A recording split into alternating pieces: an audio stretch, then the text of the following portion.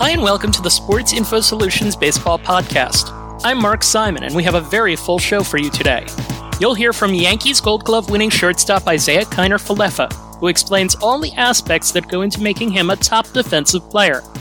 Red Sox manager Alex Cora spent 5.5 minutes of his press conference on Tuesday talking about his team's defensive improvements. Our VP of Baseball, Bobby Scales, and I will talk about that. Bobby's got his experience to share in running player development for the Pirates. And we'll also talk about Hunter Green and the best baseball lesson that Bobby ever learned. And then Howard Bryant has a new book out, a biography of baseball legend Rickey Henderson. He'll share some stories and thoughts with us. Thanks for tuning in. Let's get to it. Yankee shortstop Isiah Kiner-Falefa is our guest. Isiah, the first player in Major League history to play at least 50 career games at catcher, shortstop, and third base. We have been following him for a while because we track minor league defensive runs saved. And when we look at that stat, players that have done well in the minors have tended to do well in the majors. Isiah was among the best in the minor leagues. Him and Matt Chapman are kind of our guys that we like to talk up when we talk about our minor league stats. Isiah, I guess the first thing I would ask you is simply, what's your defense origin story? Like, how did you learn to become, that it became such an important part of your game? Just growing up, I was a light hitter growing up in Hawaii. I was smaller than everybody else. I had to shoot the 4-hole. I had to hit ground balls up the middle and line drives everywhere.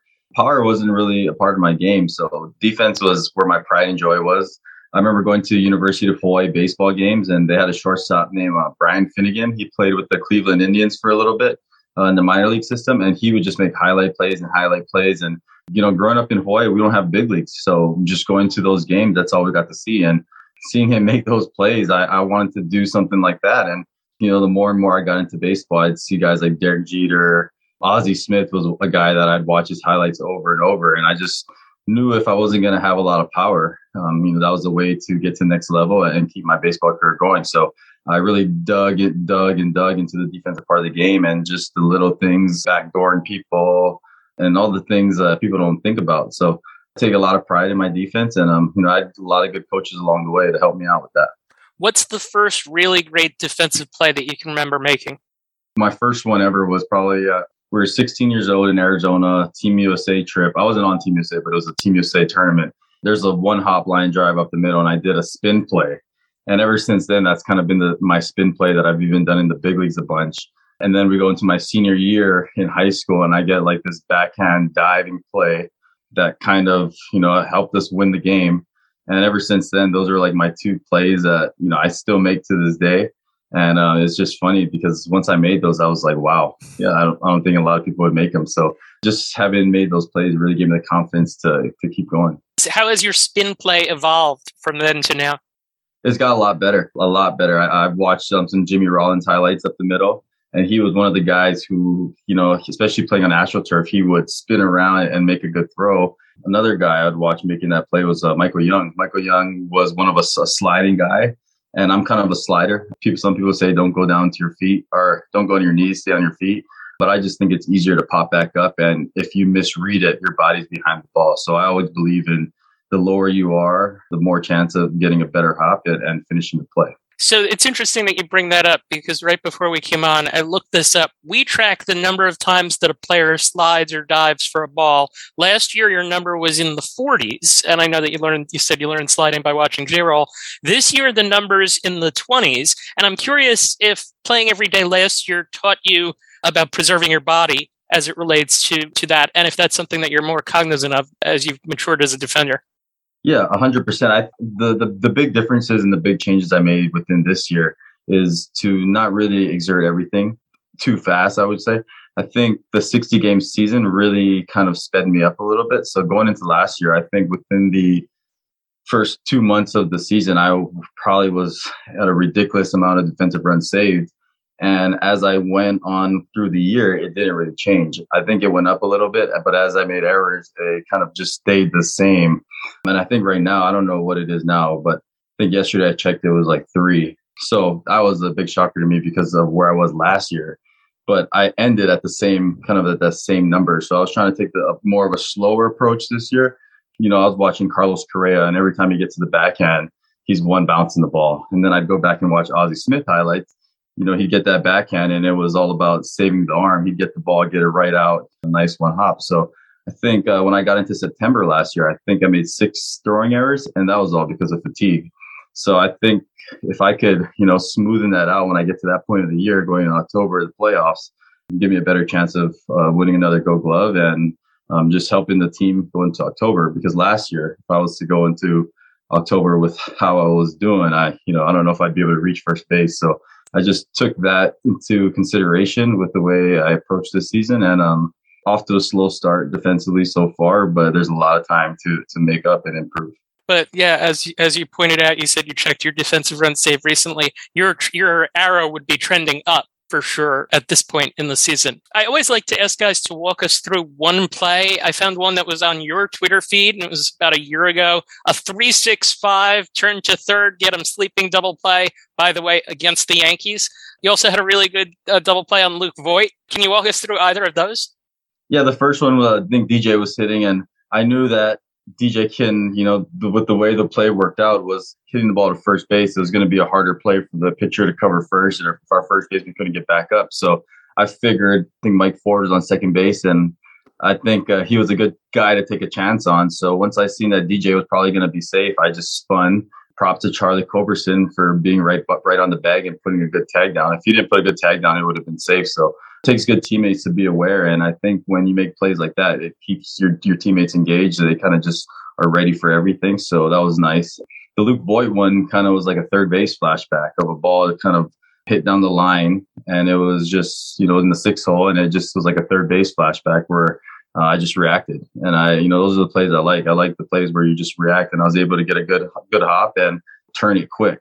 Those plays are, they're a freak play. And, we were able to get the double play. It was it was a big highlight in my career.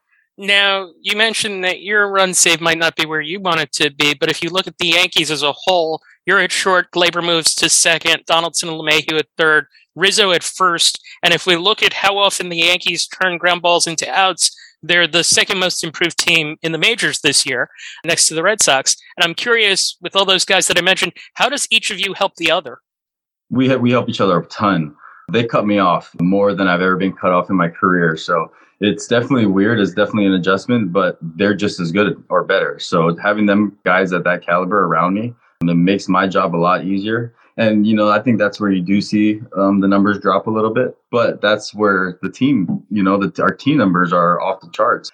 I think JD is doing phenomenal right now. I think he's above 5. DJ's got a bunch. Gleyber's doing better than he's ever done. And we're pushing Gleyber every day. We keep telling him, hey, you need a Gold Glove. You need a Gold Glove, because we got Rizzo with the Platinum Glove, me with a Gold Glove, DJ with 3 Gold Gloves, and we're trying to get Donaldson and Gleyber Gold Gloves this year, and we're been really hard on them in a good way, but we're kind of joking around saying if we could get 9 Gold Glovers, we'd probably win a World Series. So it's definitely possible. It's definitely hard. You've seen the Cardinals do that with their infield last year.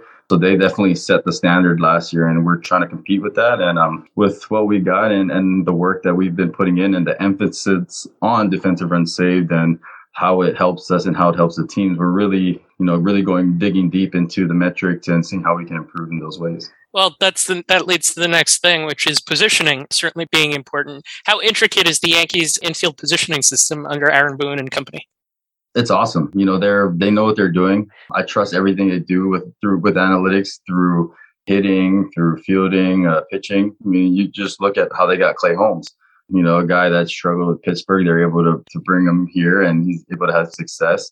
And, just the trust of them bringing guys in. They know what they're looking for, and everyone has a reason for being on this team. So just kind of knowing what your role is and what they expect of us is, a big point. And for me, it's to lead the defense. And so far, I'm really happy with where everyone's numbers are and how we're helping the team win. We appreciate that you're constantly looking at defensive run saved, not just for yourself, but for everyone on the team.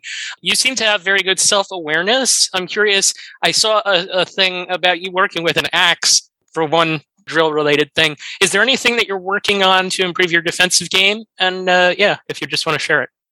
I think for me, the biggest thing for me is my range. I'm always wanting to improve my range, and it was something that my high school coach taught me. It was a drill. that not many people know about. And, they might think it's eyewash, but it's a drill I believe in. And it's a range drill where if I'm playing shortstop, I'll start behind second base and I'll get a jogging start. And then I'll start sprinting and I'll have the fungo hitter hit it deep, deep, deep in the hole. That way I'm out of control. I can't control my body. And that makes me slow down, field the ball, and have to make a tough play. And you do those enough, start getting used to the game speed balls, and you're able to finish the play. And then you go to the backhand side where you're behind third base and you start sprinting and you have the coach hit it around second base. So you have to cover all that ground. You're out of control. You have to slow your body down while you're out of control, catch the ball and throw it. And then you can go into left field and have the fungo guy hit a slow roller and you get a sprinting start. And you got to, figure out how to make a bare hand play or get the short hop and make a throw. So I think that, that drill really helped me. We were doing that from 7th grade. So, and I still do it once in a while here when my body allows me to, because you don't want to do too much before the games, and the big leagues playing every day. But that drill by itself really helps me expand my range and, make plays that, you see Nolan Arenado making these crazy jumping throws, and that drill kind of just brings it out and lets you build your own style of difficulty on some plays.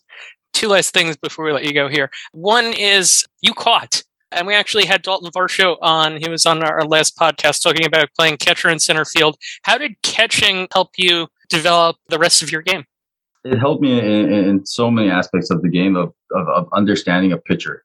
Pitchers want to save runs, and we want to save runs. So just getting on the same page as the pitchers is a huge thing. So if you're on the same page, especially with positioning, that allows the pitcher to trust you, allows them to trust the coaches. If they don't trust the positioning of the coaches, they get mad all the time. So kind of that aspect, just dumbing it down for them. I'm able to break stuff down, but I believe in building a floor. And I think for me, building that floor of a utility player really allows me to take everything I have to play shortstop. If you're ever struggling, you're not worried about being sent down. You're not worried about losing your job. You always got, utility in your back pocket if you ever need to do it. So I think just the peace of mind of really building yourself a floor really allows you to excel and do things that, you never thought you could do before. And we're certainly seeing that with players, not just like yourself, but Tommy Edman in St. Louis and a couple of others as well. So last question, we typically would do this. What advice do you have for players, say, at the maybe approaching high school level in terms of developing their defensive game to play like you? Try new positions. I think trying new positions really allows guys to, grow into themselves a little bit. Guys that stick to one position their whole career, they get to the pro level, they get to the college level, they're not able to adjust. They're not able to learn a new position on the fly. I think the more positions you play, the more positions you understand at a young age. Instead of just saying, oh, I'm a catcher, oh, I'm a first baseman, the more positions you play, the more advanced you can get, in a knowledge standpoint. You're able to learn the game, understand where this guy's supposed to be, that guy's supposed to be. And when you know that, it makes the game a lot easier. So I really believe in the more positions you play, the better. And I also believe in playing catch. All we do in baseball is play catch. That's one thing that people don't really focus on. They want to focus on the tough plays and all that. But at the end of the day, you're really just playing catch. So, young kids, they really need to focus on that. And if they can, it'll help elevate their game. Isiah Kiner-Falefa, keep watching your defensive run save. We're hopeful that they'll go up for you this year. Thanks for joining us. Thank you. I'm Justin Stein, producer of the SIS family of podcasts. I want to tell you about our football podcast, Off the Charts. Hosted by Matt Manicherian, Off the Charts takes an in-depth look at everything going on in the NFL. Matt and his guest analysts blend scouting and analytics. They offer insight on coaching philosophies, player evaluation, strategy, and much more. Listen to this show and you'll be a smarter football fan. That's Off the Charts, wherever you get your podcasts. Thanks to Isiah Kiner-Falefa for joining us. The Yankees' infield ranks as the second most improved at turning ground balls and bunts into outs this season. The Red Sox infield ranks number 1. Tuesday, we published an article at sportsinfosolutions.com laying out what happened, how Trevor Story changed the look of the defense, how Xander Bogaerts, Rafael Devers, and Bobby Dahlbeck made improvements to their game, and how the team's defensive positioning was on point. Manager Alex Cora was asked about this in his pregame press conference on Tuesday. Thanks to Alex Spear of the Boston Globe, we can share what Cora had to say about his team's defensive excellence. How would you characterize your infield defense this year, particularly compared to Well, I mean, that's a great topic. Today's a great day. I got an article today from my friend Mark Simon, explaining how better we are defensively. And for all the criticism, Xander and Rafi has gotten the last few years, they put a lot of work in the offseason, and we see the results. And it's not a small sample size because we have played 60 games, so I can talk about them now, and there's a lot of things that they did in the offseason that we asked them to do in November that is paying off. Narrow setup, first step, quickness. Rafi did other things that throughout the season I learned about it that has helped him, and in the article it was there talking about slow rollers and the way he's converting those. That's something that he worked so hard in the offseason and he's doing, and obviously what Trevor brings to the equation at first base, what Bobby has done. And, he started in spring training. In 2020, actually. You guys weren't there, but the whole setup with the defensive thing, and, it took us a while, but to see where we at right now is a testament of the players and that coaching staff down there. Foxy, Ramon, and Carlos have been relentless. As far as the preparation, Will has been outstanding with the outfielders, tech with the catchers. Darren Fenster, when we went down there early in camp, when the big leaguers weren't there, we saw a lot of stuff that he was doing that we actually took to the big league camp, four corners and slow rollers and all that. So it's been a total organizational effort, and for us to be in this situation, it's more about them than anybody else. The effort of the player, but the paying attention to details with the coaching staff. So it felt good today, this morning, just reading about it. And, we have a good team. We run the bases well. We can play defense. We pitch. We hit. So, obviously, the record is a record. I know where we at. But as far as, the aspects of the game, we're doing an outstanding job. How much does that change the flow of the game, the usage of the starting staff? Like last year, there was we all saw the expected batting averages versus batting averages for all your starting pitchers. Big gap. Yeah, but I do believe that there were 3 games last year that threw the stats off. There was a game in the meeting against Eduardo that they just hit ground balls the other way, and they're usually do that. They don't hit ground balls; they hit fly balls. There was another one in Texas with Eduardo too. Probably our pitching staff is different. Because with Martin and Eduardo, there was a lot of contact and people, were shooting the ball the other way. And that's why it looked like, we weren't getting to ground balls. Sometimes it's luck, right? And it seems like since spring training this year, it feels like the ball is going to the right place, and that's to our fielder. And the other thing, too, we've been talking about Trevor offensively, but he's becoming a force at second base. The range and the quickness is real, and he has changed kind of like the complexion of our infielders. But at the same time, the other two have been solid, really good, and it feels different. It feels different. It's helping everybody out. One of the 3 things that were mentioned in the article, I think you mentioned 2, but the other was positioning. And has that been a dramatic shift for you? A few adjustments. Dave Miller, who's in charge of positioning with Jeb, throughout the offseason, they were relentless. And it's not only studying what we do, but studying what other teams do. And, they do an amazing job before the series, making adjustments. It's not about there's certain times that you go on the road and you haven't played a team and you look what other teams do. That's Carlos watching video, Ramon and Foxy, and then they get together and then come to the conclusion, this is what we're going to do. Perfect example, Crawford this weekend. He got a few ground balls the other way, but we stayed true to our process, and in one situations we kept Rafi there, and he hit 2 ground balls to him towards the end of the game. So it's been solid. I'm very proud of the whole department. That's something that as a manager coming in, I wasn't a great hitter. I always pride myself on playing good defense and all that, and sometimes it will frustrate me, that we weren't up there numbers-wise. But the other thing, like I always said, in October, they become good defenders. So, Xander makes all the plays, Rafi makes all the plays. So it's a mindset too. And this year, you saw it with the beginning, make plays with the shirts in spring training, the information they're getting on a daily basis from the information department. They're buying into it. And Carlos mentioned it the other day in Seattle. Now they're not afraid to talk about errors. They used to shy away. They make an error and we'll bother them for 2 or 3 days. Now they talk about the mechanics, what happened in that play. Oh, I didn't do this, I didn't do that. So the same way they talk about offense, they're doing it defensively, and that's a different mindset, and it's good.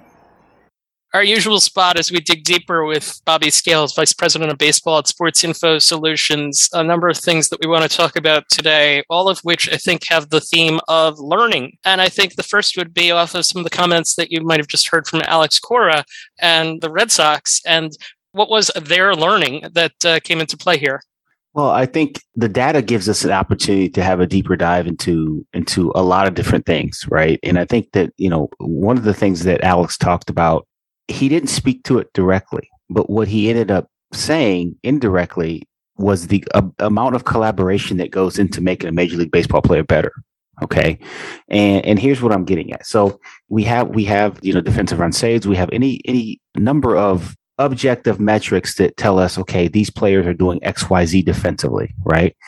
We have other tools that tell us what balls they're struggling on, whether it be a ball to the right, a ball to the left, the backhand, the forehand, the one that takes them a little bit away from the infield, the slow roller, right? And one thing that I'll say is that when I was at Pittsburgh, we did a nice job of isolating the types of plays that most of the infielders get. Here's what I'm saying. On the corners, what we know is that most plays are made north and south, whether it means you have to give ground to field the ball, or you have to come in on a slow roller and gain ground to field the ball. What we know in the middle of the field is that most of those plays are made east and west. Yes, you're going to have the occasional slow roller where you need to come in and field the ball, but for the most part, those balls are hit with enough velocity to get to you if you can get to it, but they're made east and west. That being said, this now brings in the holistic nature of making a baseball player better. Here's how. We know that a player X struggles with a ball to his right or to his left, right? And Alex kind of spoke to that. So how can we, as a strength conditioning staff, you take that to your strength conditioning staff, how can we make him better? How can we give him a better base to set up with? So now you're designing strength exercises in the gym to speak directly to that. I'll say this, we went so far as to change the dynamic warm-up and the lifting program for corner guys as opposed to middle guys in Pittsburgh when I was there, because we understood that different positions require different skills, and we need to warm up our athletes and condition our athletes accordingly. So he talked about the narrowing the stance of Rafael as he got into his ready position. Okay. And I'm sure that he spoke with strength and conditioning. He spoke probably with the ATCs. Are there any deficits in his hips? Are there deficits in his knees and ankles that preclude him from making certain movements? And how can we either one, train around them, or two, correct them and then strengthen them, right? That goes specifically into how you train your athletes. The second piece is he spoke about Darren Fenster, who is an unbelievable baseball coach. Darren, I know at one point he was a manager in the Red Sox system. I know at one point he did the outfield base running coordinator in the Red Sox system. And now, if I'm not mistaken, he's the infield coordinator over there too. And he understood, he talked about how he went to the minor league camp before. Darren was probably part of spring training, and he introduced those guys to some drills that they probably either haven't done since they've gotten to the big leagues, or some things that they've never been exposed to, in an effort to do what? Basically get back to the fundamentals. The four corner drill is a drill. You can do 97 different drills off of that, depending on the caliber of the skill level of your athlete, the maturity of your athlete, or you can do some really basic things to just, at the end of the day, this game is about catching the ball and throwing it straight. And the team that plays catch the best usually wins the game. Okay. It's a very simplistic way of saying that, but it's the truth. Bobby Scales, Isiah Kiner-Falefa on the same wavelength here. We talked with Isiah Kiner-Falefa. He brought up the idea of playing catch. That's right. And so when you pair, okay, we've got information from the guys upstairs. They're bringing us information telling us, okay, we have deficiencies here. You take that information and you go to S&C. Okay, hey, listen, what do you think? Hey, Rafael, what do you think about narrowing your stance? And here's how we're going to go about doing it. Okay, then you take it out to, he reached down into the minor leagues. He showed collaboration. Alex Cora was an excellent infielder. He won't say that because he's humble. He'll say I was just a good glove man. Alex Cora was an excellent infielder. And you don't hang around the major leagues as long as he did just by being a good guy. You got to bring something to the table each and every day. And he brought his glove.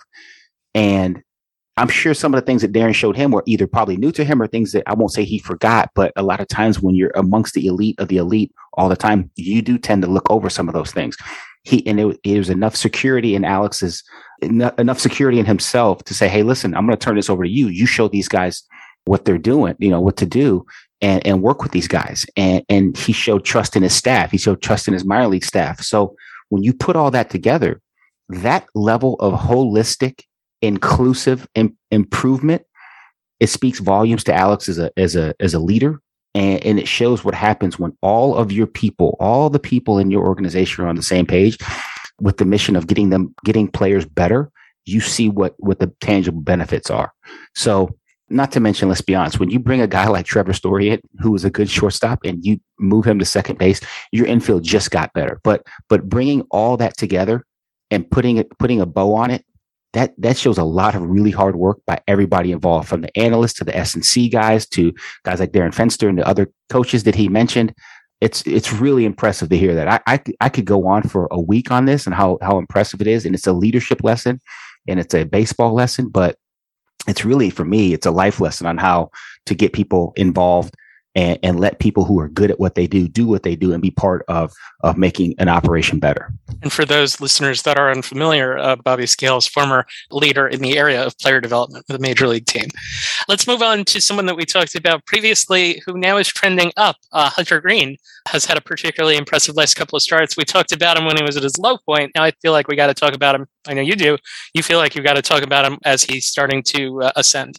Without question. I think that, if I'm not mistaken, too, and I heard this stat, I'll give this credit to one of the morning shows on MLB, taking my son to summer camp, and I heard it on the radio this morning on Sirius XM. But they were 3-22 to start. They've been 19-17 since. This is the Cincinnati Reds, and Hunter Green's been right in the middle of it. Really rocky start out the gate. A bunch of balls left the yard. And part of that was because he was behind pretty much everybody, and big league hitters hit mistakes in the middle of the plate when they're in plus counts. Well, he's done an unbelievable job of locating his fastball, getting back in the strike zone, throwing a boatload of strikes. The strikeouts are up, the walks are down, and the ball has stayed in the yard. He has not given up a homer in June, and he's pitching outstanding. You talk about learning. It's hard to be a big leaguer. They're pretty good. Everybody up there is pretty good. And this young man is gifted, and he's really intelligent. And I said before he'd figure it out. He's starting to get it. This is not going to be the only stretch. That first stretch was not going to be the only time he struggles in the major leagues. But what's going to happen now is the periods of time which he struggles are going to be shorter and fewer and further between. So, like you said, got to give the young man credit where credit is due. It was a really rocky start. I had predicted based on his talent. And I don't know him. I know people who do know him well. Makeup is off the charts. 80 makeup in the industry. He was going to figure it out, and he's begun to figure it out a little bit. So batting average against is down. Whip is way down. Strikeouts are up. Walks are down. I mean, this is trending in a really good direction for a team that's playing some pretty good baseball right now. So credit to him and that coaching staff and the people that help them. Guys don't do this by themselves. Certainly they figure things out and they have to perform, but there's a lot of help that goes on behind the scenes that people never see. Hunter Green certainly trending upwards. And we always seem to run into some sort of personal story with you. And I think here, if we're going to stick with the lessons learned theme, do you have a favorite lesson that you learned from your playing days? It's interesting. I talked about all the help that you get from coaches, and coaches, 99% of them are well-meaning. One of the biggest lessons I learned was to continue to be who I was. Throughout my minor league career, I was probably over-coachable. I don't say I was a people pleaser, but I didn't want to be that guy that was like, a coach comes, now here I am, I'm sitting in A-ball or I'm sitting in AA, and a coach that's got multiple years of big league experience as a player come up to me, hey, have you ever thought about doing this? Or you need to do that. Well, I'm learning how to be a big leaguer, and that guy has been a big leaguer. So it would probably behoove me to take his advice. And a lot of times I would try things that weren't necessarily me. Right. So I'll say this: over the course of my career, right? If you're in the minor leagues, you're going to play 140, let's call it 140 games. If you play every day, you're going to get in the neighborhood of 550, 560 plate appearances. So, and obviously, depending on how much you walk, you're going to end up around, 480, 500 at bats, right? That's probably on average. Well, I was never an everyday player coming through the minor leagues except towards the end of my career. But I'll say all that to say this. I probably gave away in my career 500 to 600 at bats trying things that other people wanted me to do. I had a bit of a funky approach, especially from the left side. It was a little bit different. It was a lot to manage, but I knew it. I knew myself. And this last story, I'll tell you this. It was 2010, and I was an older player. So I was 30. No, I'm sorry. I was 32 at the time. It was spring training 2011.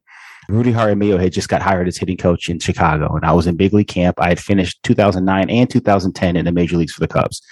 Jim Hendry called me in the offseason and said, look, you come to camp, you have a good camp, you got a realistic chance of making this club. Now, I'm 12 years deep into my career. I had never heard that from a major league GM. So I come to camp and everything's great. And Rudy's coming in and he's got his system. I mean, this is a guy who had, a young Michael Young. He had Sammy. He had all those Marlon Byrd. He had all those guys who were really banging in Texas during that time. And he's a great coach. And Rudy's a great guy. And he said, I'd like to see you guys do this and that and this and that. And one day in the cage, it was just me and him. It was after a game. All the other guys had gone. And he wanted me to do this and that, this and that. And I said, Rudy, listen, this is the first time in my career a major league GM called me. And he said, if you have a good spring training, you have a legitimate chance of making this major league roster for an opening day. I said, due respect. I know who you've worked with, and I think what you're doing is real and right. But I haven't done that all off season, and so can I just do what I do? Are you okay with it? Now, people think like you're a big leaguer, you know what you're doing, and I to a certain extent I did, but I was a young big leaguer who happened to be a little bit older, so I wasn't in a position to say, hey, Rudy, I got it, leave me alone, because my track record didn't say that, but. I can't, and to his credit, I came to him and I said that. He goes, kid, do what you got to do to make this club. I'm in your corner. And then the cool part was he wanted to know more about how I went about it. Cause he said, you got a funky little approach. And I do, but I know how to manage it.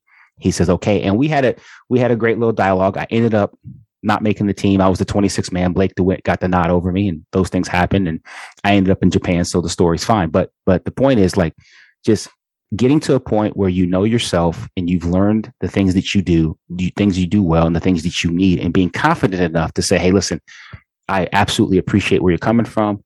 These are the things that I do. My approach is a little funky, and how can we get on the same page? And fortunately, Rudy was, he was fine with that. And I think more coaches are fine with that now, as opposed to a little bit earlier on in baseball or in other sports. Be who you are. That an important lesson, whether you're Bobby Scales or the subject of our next guest, Rickey Henderson, whose biography we're going to talk about with Howard Bryant. Bobby, thank you for taking the time to join us. Mark, always a pleasure.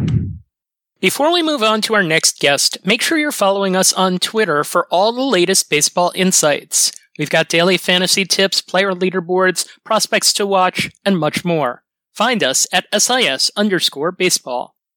We welcome in Howard Bryant, the author of Rickey, The Life and Legend of an American Original, the definitive Rickey Henderson biography. Howard's written 9 other books, a wonderful biography of Hank Aaron among them. His work covers the intersection of race and sport, and if you're a book lover, I'm hoping you'll like this.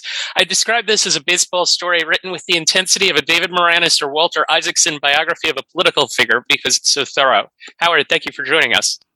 Oh, it's good to be here. Thank you. So we're a Defense First podcast. Rickey Henderson's defensive metrics were very good in the early part of his career, in particular if you use some of the precursors to things like defensive runs saved. What's your best Rickey Henderson defense-related story?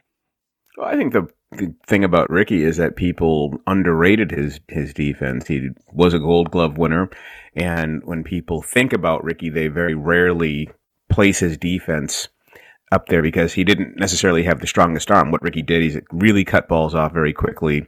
Got in. I think my favorite Rickey defensive story is not a specific play, but it was a negotiation. It was in 1985 when he joined the Yankees. He was a center fielder. They had moved Omar Moreno out. Dave Winfield was right field. Ken Griffey was left field. And here's Ricky playing in the biggest center field, one of the biggest center fields in baseball, and obviously one of the biggest left center field. And so one of the things he and both Dave Winfield did before they moved the fences in was to say, listen, if you want me to steal bases, you got to move the fences in. And I don't think anybody had ever really thought about the effect of playing in such a big park on his offense. My favorite piece of that defensively was the fact that as a defensive player, one thing that Ricky had done, and it's been done previously, by Willie Mays, obviously, he was copying Mays so much that he tried to play as shallow a center field as possible. And as we got, as later in his career, as he became really more of an offensive player, became known as a power hitter from the leadoff spot, and people forgot his defense. And Ricky had clearly been one of the finer defensive players in the game. When I think most people think of Ricky and Ricky's defense, they think of the snatch catch, right? Well, I didn't mention the snatch catch because to me the snatch catch wasn't defensive; it was more style. If you're asking me about my favorite Ricky moment in the field, sure. It has to, of course, be 1983, where Mike Warren has thrown a no-hitter and Carlton Fisk is up with 2 outs in the top of the 9th, and Fisk, a future Hall of Famer, hits a fly ball out to left field, which should be the final out of Mike Warren's no-hitter. And Ricky's camped under it with plenty of time to end the game. And when he catches the ball, he slaps the ball off of his hip, which is the beginning of the snatch catch. And it's one thing to incorporate that piece of style into your game. It's another thing to do it on the final out of a no-hitter. That's great. So you mentioned 1983. I'm partial to anything 1982 related because that's my first year watching baseball games. Ricky stole 130 bases that year. I remember living through that. I remember living through a number of things, including the Braves' long winning streak, kind of parallel to the 2022. What was stealing a base like for him, and what went into it? With Ricky, I think that he had said early on, even when he was being scouted in high school, that one of his goals, or his goal, was to be the greatest base stealer of all time. And for him, that measure was numbers, was to break Lou Brock's record. And I think that, but what he really wanted as he matured, as he began his career, was he saw the stolen base as the means to the greatest end, which is to score runs. So even though we know him as the greatest base stealer of all time, which he was, what he really wanted was the all-time runs record. So for Ricky, stealing a base was the most impudent thing you can do on a baseball diamond. You were taking on the catcher. You were really stealing off the pitcher. Ricky never stole off the catcher. So it really was a game between him and the pitcher. He stole head first because he was afraid of breaking his ankles into the base. It wasn't anything about trying to get to the base faster or anything like that. He was just nervous about hurting his legs. The other thing about Ricky that was sort of amazing was that the equipment was really central to him. When he played with the A's wore beltless pants. They wore elastic waist pants. When he played in the minor leagues, the A's, the Jersey City team, they wore belt buckles, something that none of us ever think of. And of course, Ricky thought about it because when he was learning how to steal head first, the belt buckle flipped inside out, and while he was sliding, essentially gashed his abdomen. He's got a scar on his stomach.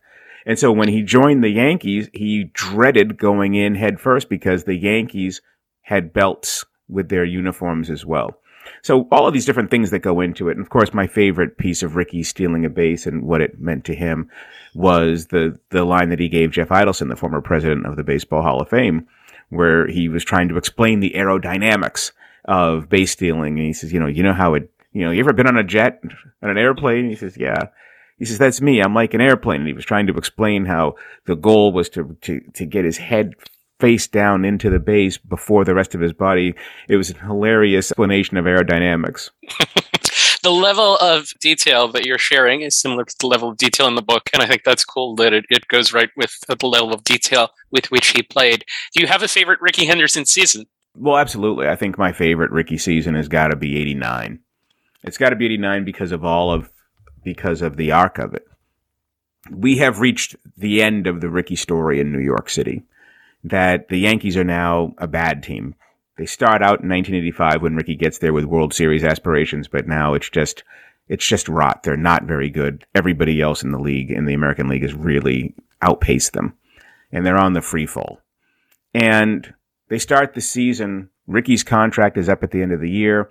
Everyone is talking about whether or not he wants to re-up. He says he wants to stay, but everybody knows what's really happening is that relationship is over, and in a lot of ways. And Ricky has one of the great seasons of all time in 1985. He scores 146 runs in 143 games. He steals 80 bases in 90 attempts. He's incredible. But by the end, people are looking at him as a loser. He's the guy who is not a winning ball player. He's a compiler. He puts up big numbers, but his teams don't win. And so all of the rot of the 80s gets heaped on his shoulders. And so by the time we get to June, Ricky's on the trade block, and he gets traded to Oakland, and this is it for him. This is the culmination. This is the beginning of one of the great 18-month stretches in baseball history, where Ricky just turns it on and becomes the legendary player that we knew, that we now know.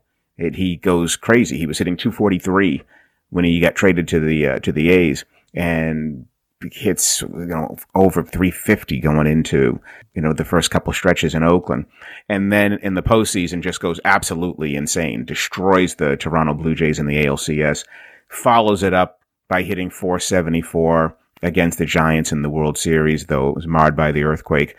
And to me, I love that season because this is what a champion does. Ricky wanted to prove that he was a championship level ball player, that he wasn't a loser, that he wasn't a guy who compiled, he had been in the league. It was his 11th season, and people didn't even talk about him as a lock Hall of Famer.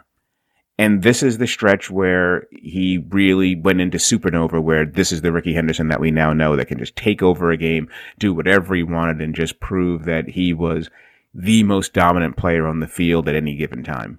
3,055 hits, 2,295 runs scored, 1,406 stolen bases.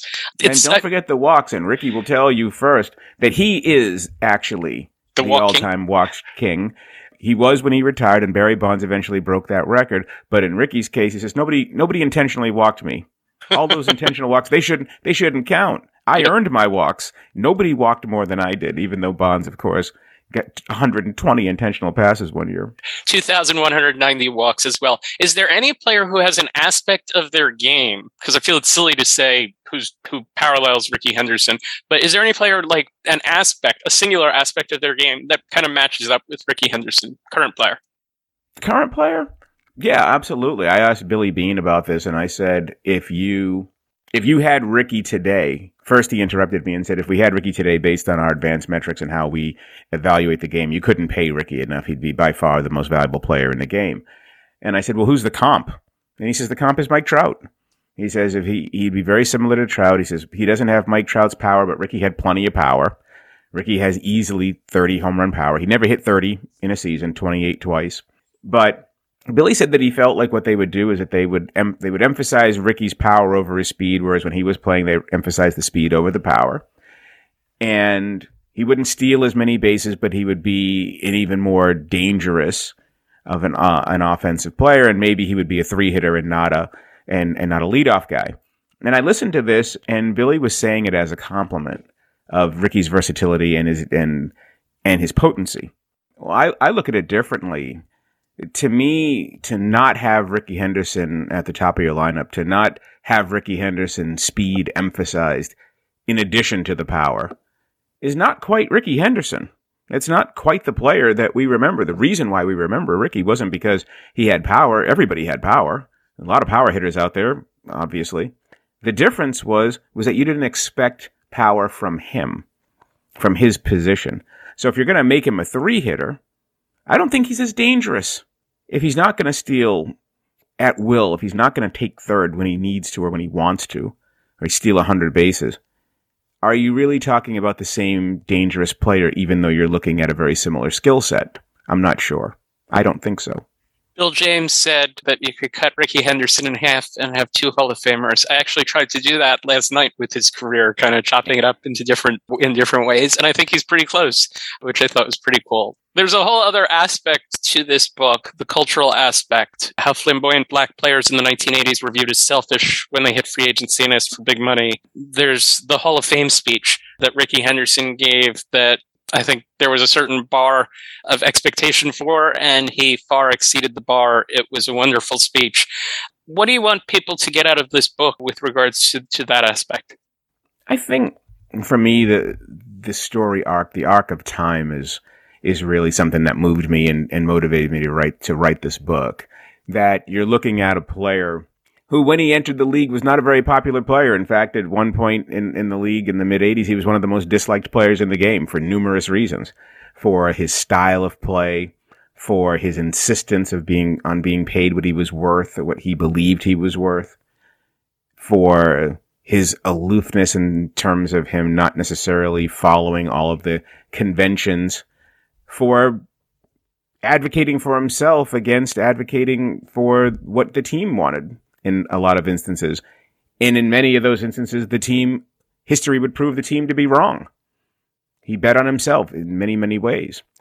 And yet to go from that to the end of his career, where he becomes this incredibly lovable figure, where people want to tell Rickey stories where they can't separate the fact from the fiction, where Rickey becomes this combination of Yogi Berra and Satchel Paige.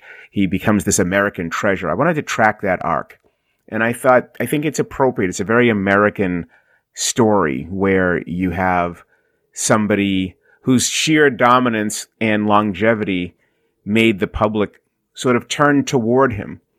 And that's really, in a lot of ways, what this story is about. Definitely one of a kind. The book's fantastic. Howard Bryant, thank you for taking the time to join us. You can get it wherever you get your books. My pleasure, Mark. Thank you. This wraps up our episode. You can find us on Twitter at SIS_baseball. I'm at Mark A. Simon Says. And check out our articles at sportsinfosolutions.com. For Isiah Kiner-Falefa, Bobby Scales, and Howard Bryant, and our producer Justin Stein, I'm Mark Simon. Thank you for listening to the SIS Baseball Podcast. Thank you for tuning in to the SIS Baseball Podcast. If you like the show, please rate and review us on iTunes. If you have any questions, email the show at mark@sportsinfosolutions.com or tweet us at sportsinfo_SIS.